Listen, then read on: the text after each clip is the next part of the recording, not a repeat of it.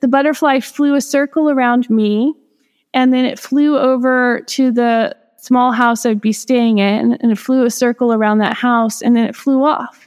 So I couldn't get a picture of it. And I realized that moment was just for me. And the women that were around me were saying that the feminine spirit of the land manifests as a butterfly, and that she had come to greet me.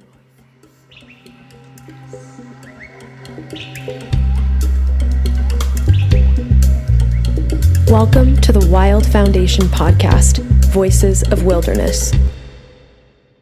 Through the stories our guests share, you'll learn about how we can and must protect wilderness for a healthy future. We hope to leave you a little more inspired to speak out, take action, make a difference, and find solutions to the biodiversity and climate crises. Some of the best stories are shared when we're taken back to our original home, nature. In our Campfire Wilderness Stories series, our guests will share their stories of fear, wonder, and connection that makes their link to the natural world a unique and inspiring one. Today, we're sitting down with Amy Lewis, Wild's Chief Executive Officer. Amy is committed to building global support for the protection of half of Earth's lands and seas, while also strengthening and expanding the land tenure of Indigenous peoples, nature's best guardians.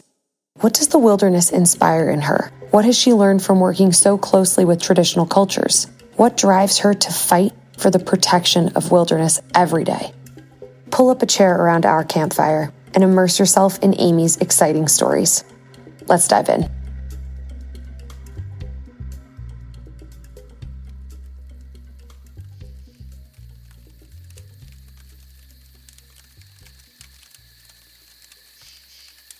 Amy, what a pleasure to have you on again. You are obviously a longtime colleague of mine and now the leader of Wild, and we could not be more excited to be chatting with you about how you chose Wild, how you got to be involved with Wild, and where you hope to see Wild going in the future.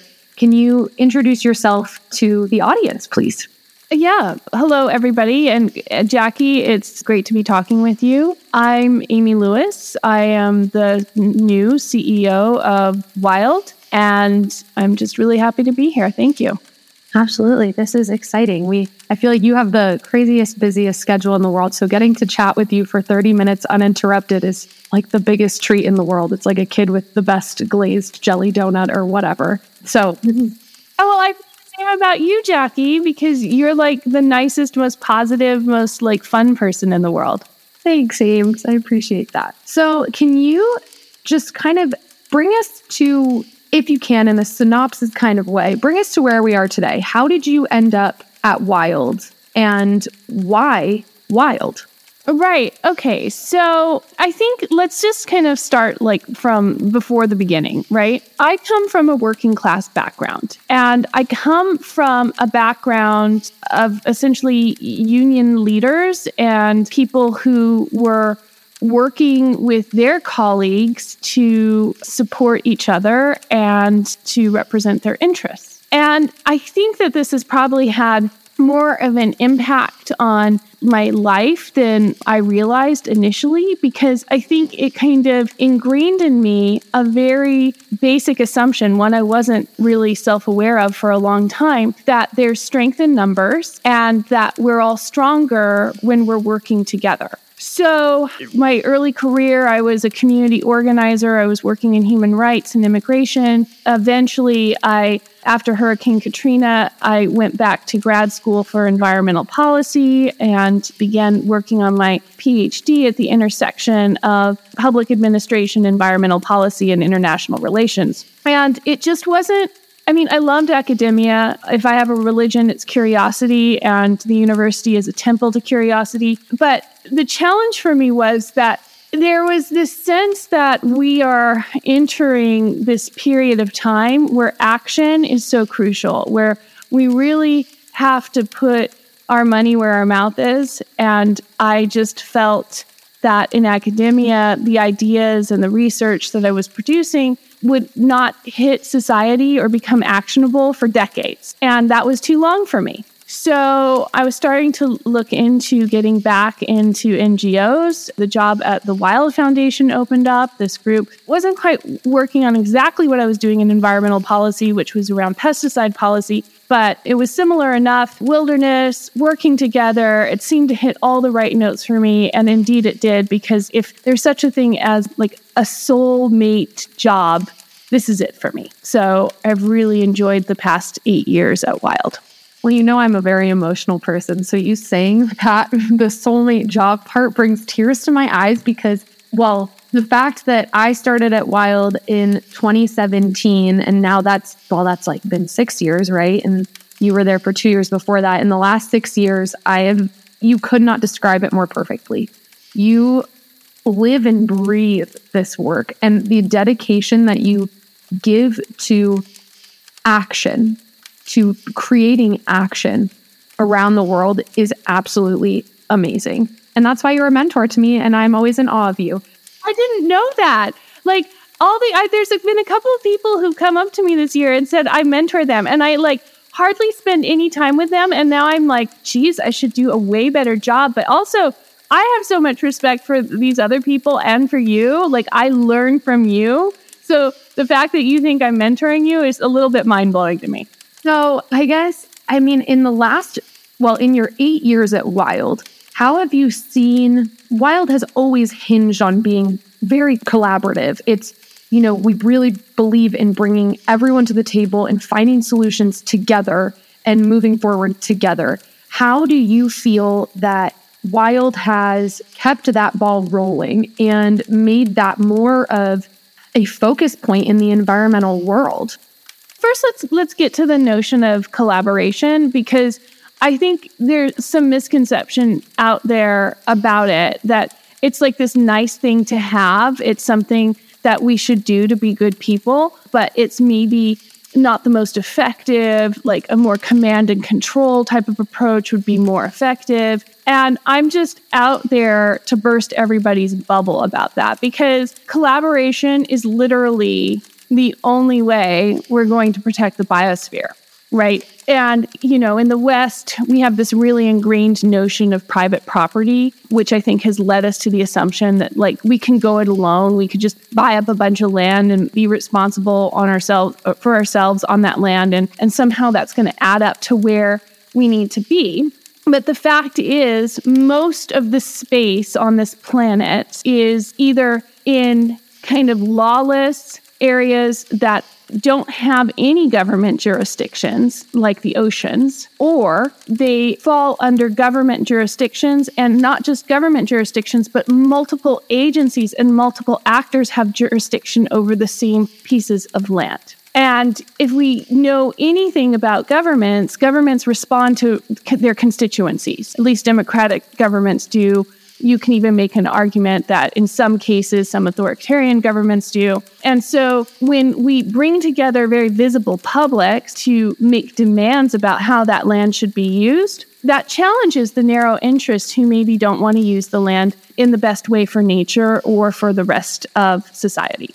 And so collaboration is utterly and completely necessary. It is the foundation of any effective, large-scale, planetary scale conservation strategy. But getting to your question, how is Wild doing that? I think that because of Wild's early visionary leadership, Ian Player, Makubu Ntambela, and Vance Martin, they really saw, Makubu identified this idea of an Indaba, pulling together the tribes from around the world to come up with coordinated actions and to coordinate on values around the protection of wilderness. And so I think that from our inception, this has been our key method.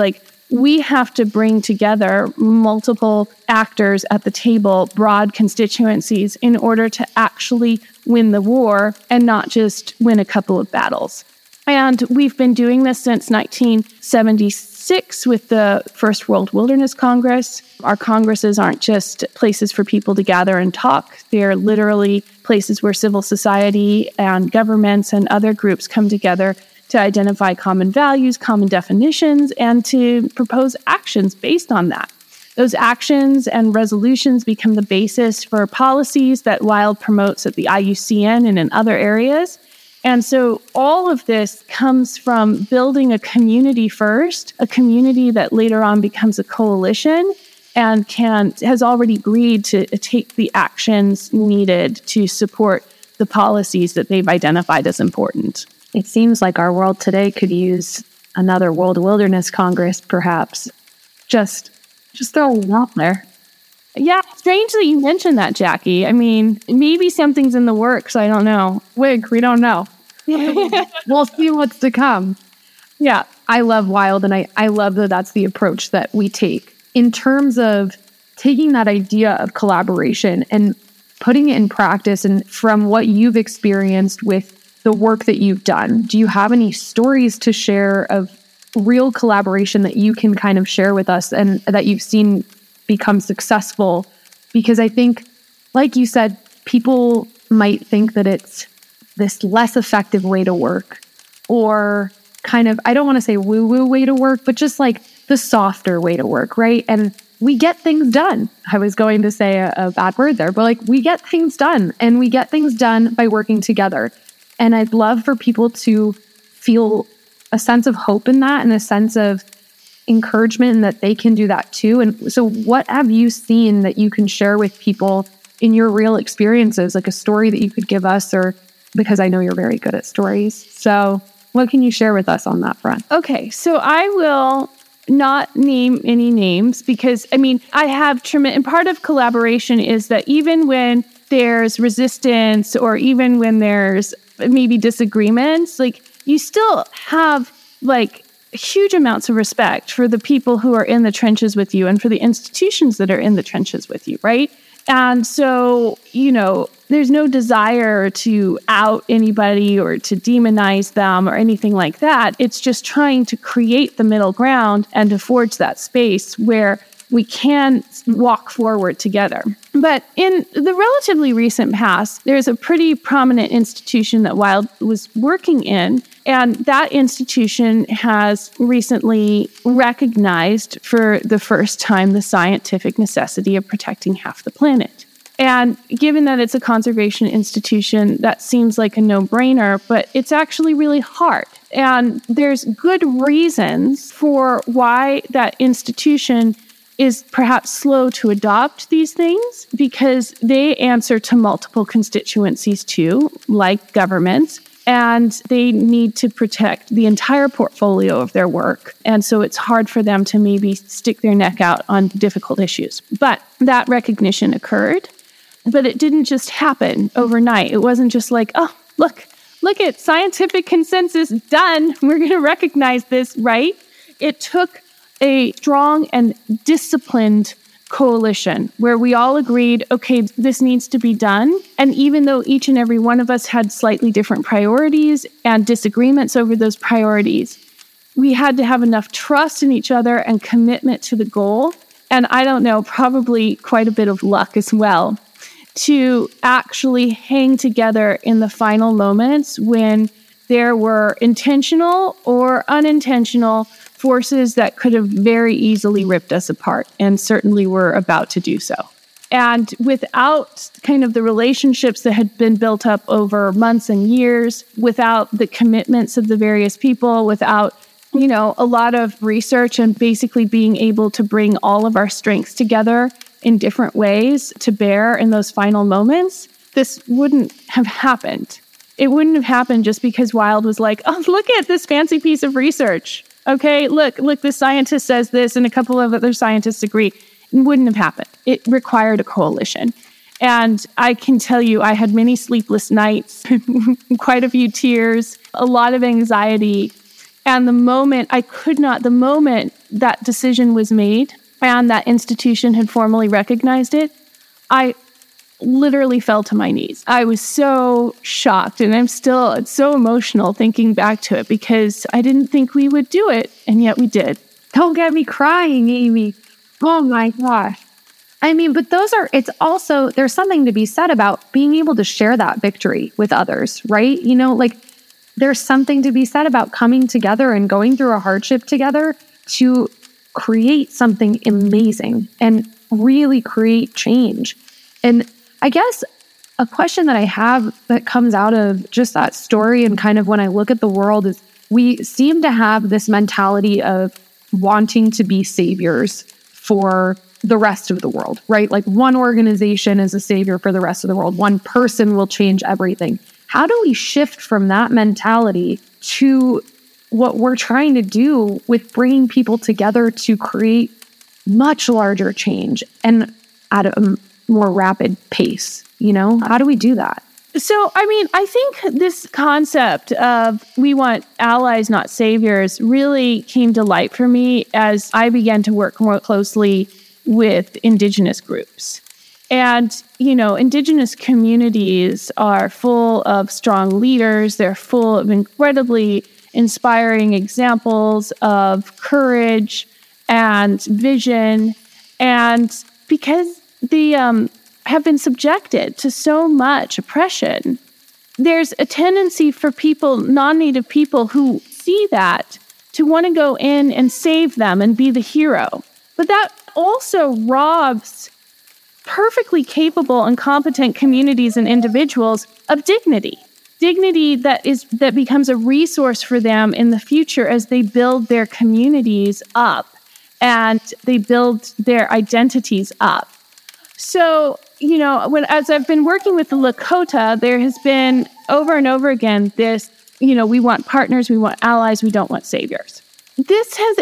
There's been another dimension added to that recently. So just back from the Western Amazon, we're deepening, WILD is deepening its work with the Yawanawa people there. And first off, the Yawanawa community is absolute paradise. Imagine like the best hippie commune in the world times 10.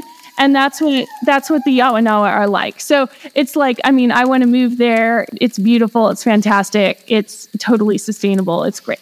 But the challenge is they also need allies in order to achieve some pretty ambitious things that they cannot achieve on their own, both within their territory and outside of it. And as I began to look at the constellation of actors that are around the Yawanawa territory, private interests, government interests, ranchers, drug traffickers, you know, what became more and more apparent to me is the utter and complete mundane nature of the work that needs to be done. Like, it's in the Western Amazon, there's jaguars, there's river dolphins, there's all this stuff.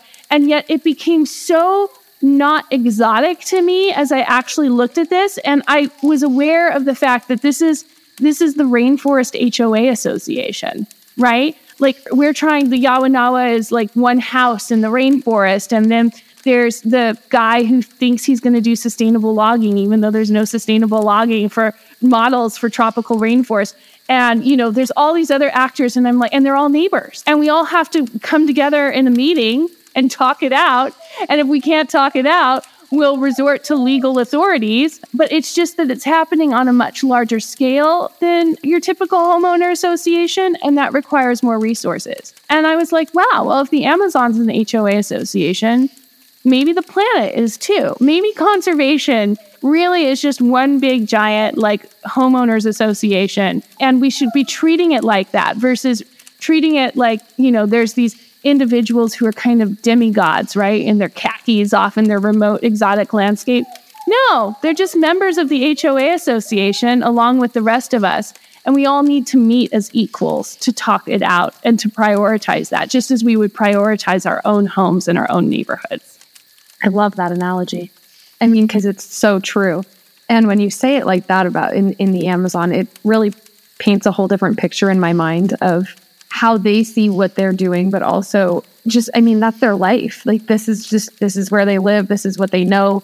It's a whole different thing. I guess, how do we see the future of WILD moving forward as we've been kind of an incubator organization? We've been an organization that brings people together, kind of, I'll say it, kind of like the glue that holds different collaboration or collaborative efforts together. What is our future? Like, where are we going? And what do you, as the CEO of WILD, what do you hope for us to achieve in the next 5 to 10 years? Well, I mean, it's all about keeping the planet wild, right? But we can work backwards from that. Okay, so what do we need to do to keep Earth wild? Well, we have to protect at least 50% of the planet. Okay, wow, that's crazy and really difficult. What would be the easiest way to do that? Oh, wow, look. Indigenous communities, traditional communities have claims to nearly 50% of the planet. They have treaty claims. They have all sorts of other claims on lands and seas. And we also know that, and I'm making a distinction here between traditional cultures and indigenous peoples. Traditional cultures are indigenous, but not all indigenous peoples are practicing traditional cultures, right? But we also know that traditional cultures are basically the best stewards of biodiversity. So how can we work as partners and allies with our neighbors, traditional communities, to restore justice to their communities and their land, and to also bring to bear the very practical effects traditional cultures have on the landscape and the seascape? So that's, I think, really how we're going to be attempting to implement Nature Needs HAP, is working to build up the support to restore lands to traditional cultures at a large scale, maybe not solely for conservation outcomes, but that also achieve conservation outcomes. That's not the only way to protect half the planet. It's the way I prefer to work, and it's how WILD will be focusing our efforts around Nature Needs HAP and keeping Earth wild. And doing that is going to require building large coalitions of both Native people and non-Native people. And so I anticipate that the events that we have and the structures we put in place over the next few years will, to achieve those coalitions, will be focusing on that type of theme. And so this is your soul work. This is your soul job. Why wilderness? Why wild? What ties you to it? It's a really good question. And I guess I don't have a rational answer to it. All I can say is that some of the most moving experiences I've had, some of the places where I've felt most accepted, most at peace, have been in the wild. And just recently, when I was in the Yawanawa community and I was disembarking from the boat, it's a 2.5-hour river journey, which follows a 13-hour journey road trip by the worst road I've ever been on. But, just as I was disembarking the boat and walking into the rainforest, on the side of the path was this beautiful blue morpho butterfly, which are actually pretty rare. The butterflies, they're blue, but they're not really blue. Their color comes from structure. And it was about the size of my hand. They're pretty rare. You don't even see them a lot in the rainforest. You can only see them in the rainforest. And as I looked up and I was trying to grab my camera, like I need to capture this butterfly. But the butterfly flew a circle around me, and then it flew over to the small house I'd be staying in, and it flew a circle around that house, and then it flew off. So I couldn't get a picture of it. And I realized that moment was just for me. And the women that were around me were saying that the feminine spirit of the land manifests as a butterfly, and that she had come to greet me. I love it. Talking to you is brutal for my tear ducts, because I am just always left with tears. Stories are such a powerful way to convey emotion, right? And to convey a feeling that a place gives you. The answer lies in that emotion, right? In why you want to protect it, because if something can invoke that feeling inside of you and that peace, I'll say, to me, that story just brings a sense of calm and peace and safety, because there's this force that's around you that you don't necessarily have control over, but that is part of what's inside of you. It's part of your natural instinct. It just is you. We're part of the web of life. It makes sense that you would want to dedicate your life to protecting that and to building coalitions and groups of people and collaborative efforts who all share that same vision and who want to create large-scale change. So thank you for sharing that wonderful story. I'm going to go about my day thinking about it and probably crying some more every time I think about it. because it brings up some really wonderful memories that I have too in wilderness. And so thank you. I really appreciate you sharing all of that. Is there anything else that you'd love to share about Wild or about any of our future work or potential teasers for what's to come? Yeah, well, I just want to say that one of the great things about the World Wilderness Congress is that you don't have to be a member of a government delegation. You don't have to be a part of, some large mega corporation to come to this. This was created to engage civil society and create a platform for just regular folks who are passionate and care about the planet and each other to participate. So if that's something that appeals to you, and if the things that we've talked about today are things that interest you, I definitely go to Wild's website, sign up for our newsletter, because there might be some announcements coming out relatively soon that would be of interest to you. Absolutely. Keep an eye out. Things are coming. Big things are coming. Amy, thank you so much. Thank you for taking the time to chat. Until next time, because I know that there will be a next time. You have endless stories to share with the world, and I can't wait for everyone to hear them. Thank you, Jackie. Thanks for listening to today's episode. Find us on social media through the Wild Foundation, and if you're feeling inspired, don't hesitate to share this podcast with those around you, and maybe even give us 5 stars on Apple Podcasts. We appreciate the support more than you know, and it's that support that allows our work to continue and evolve.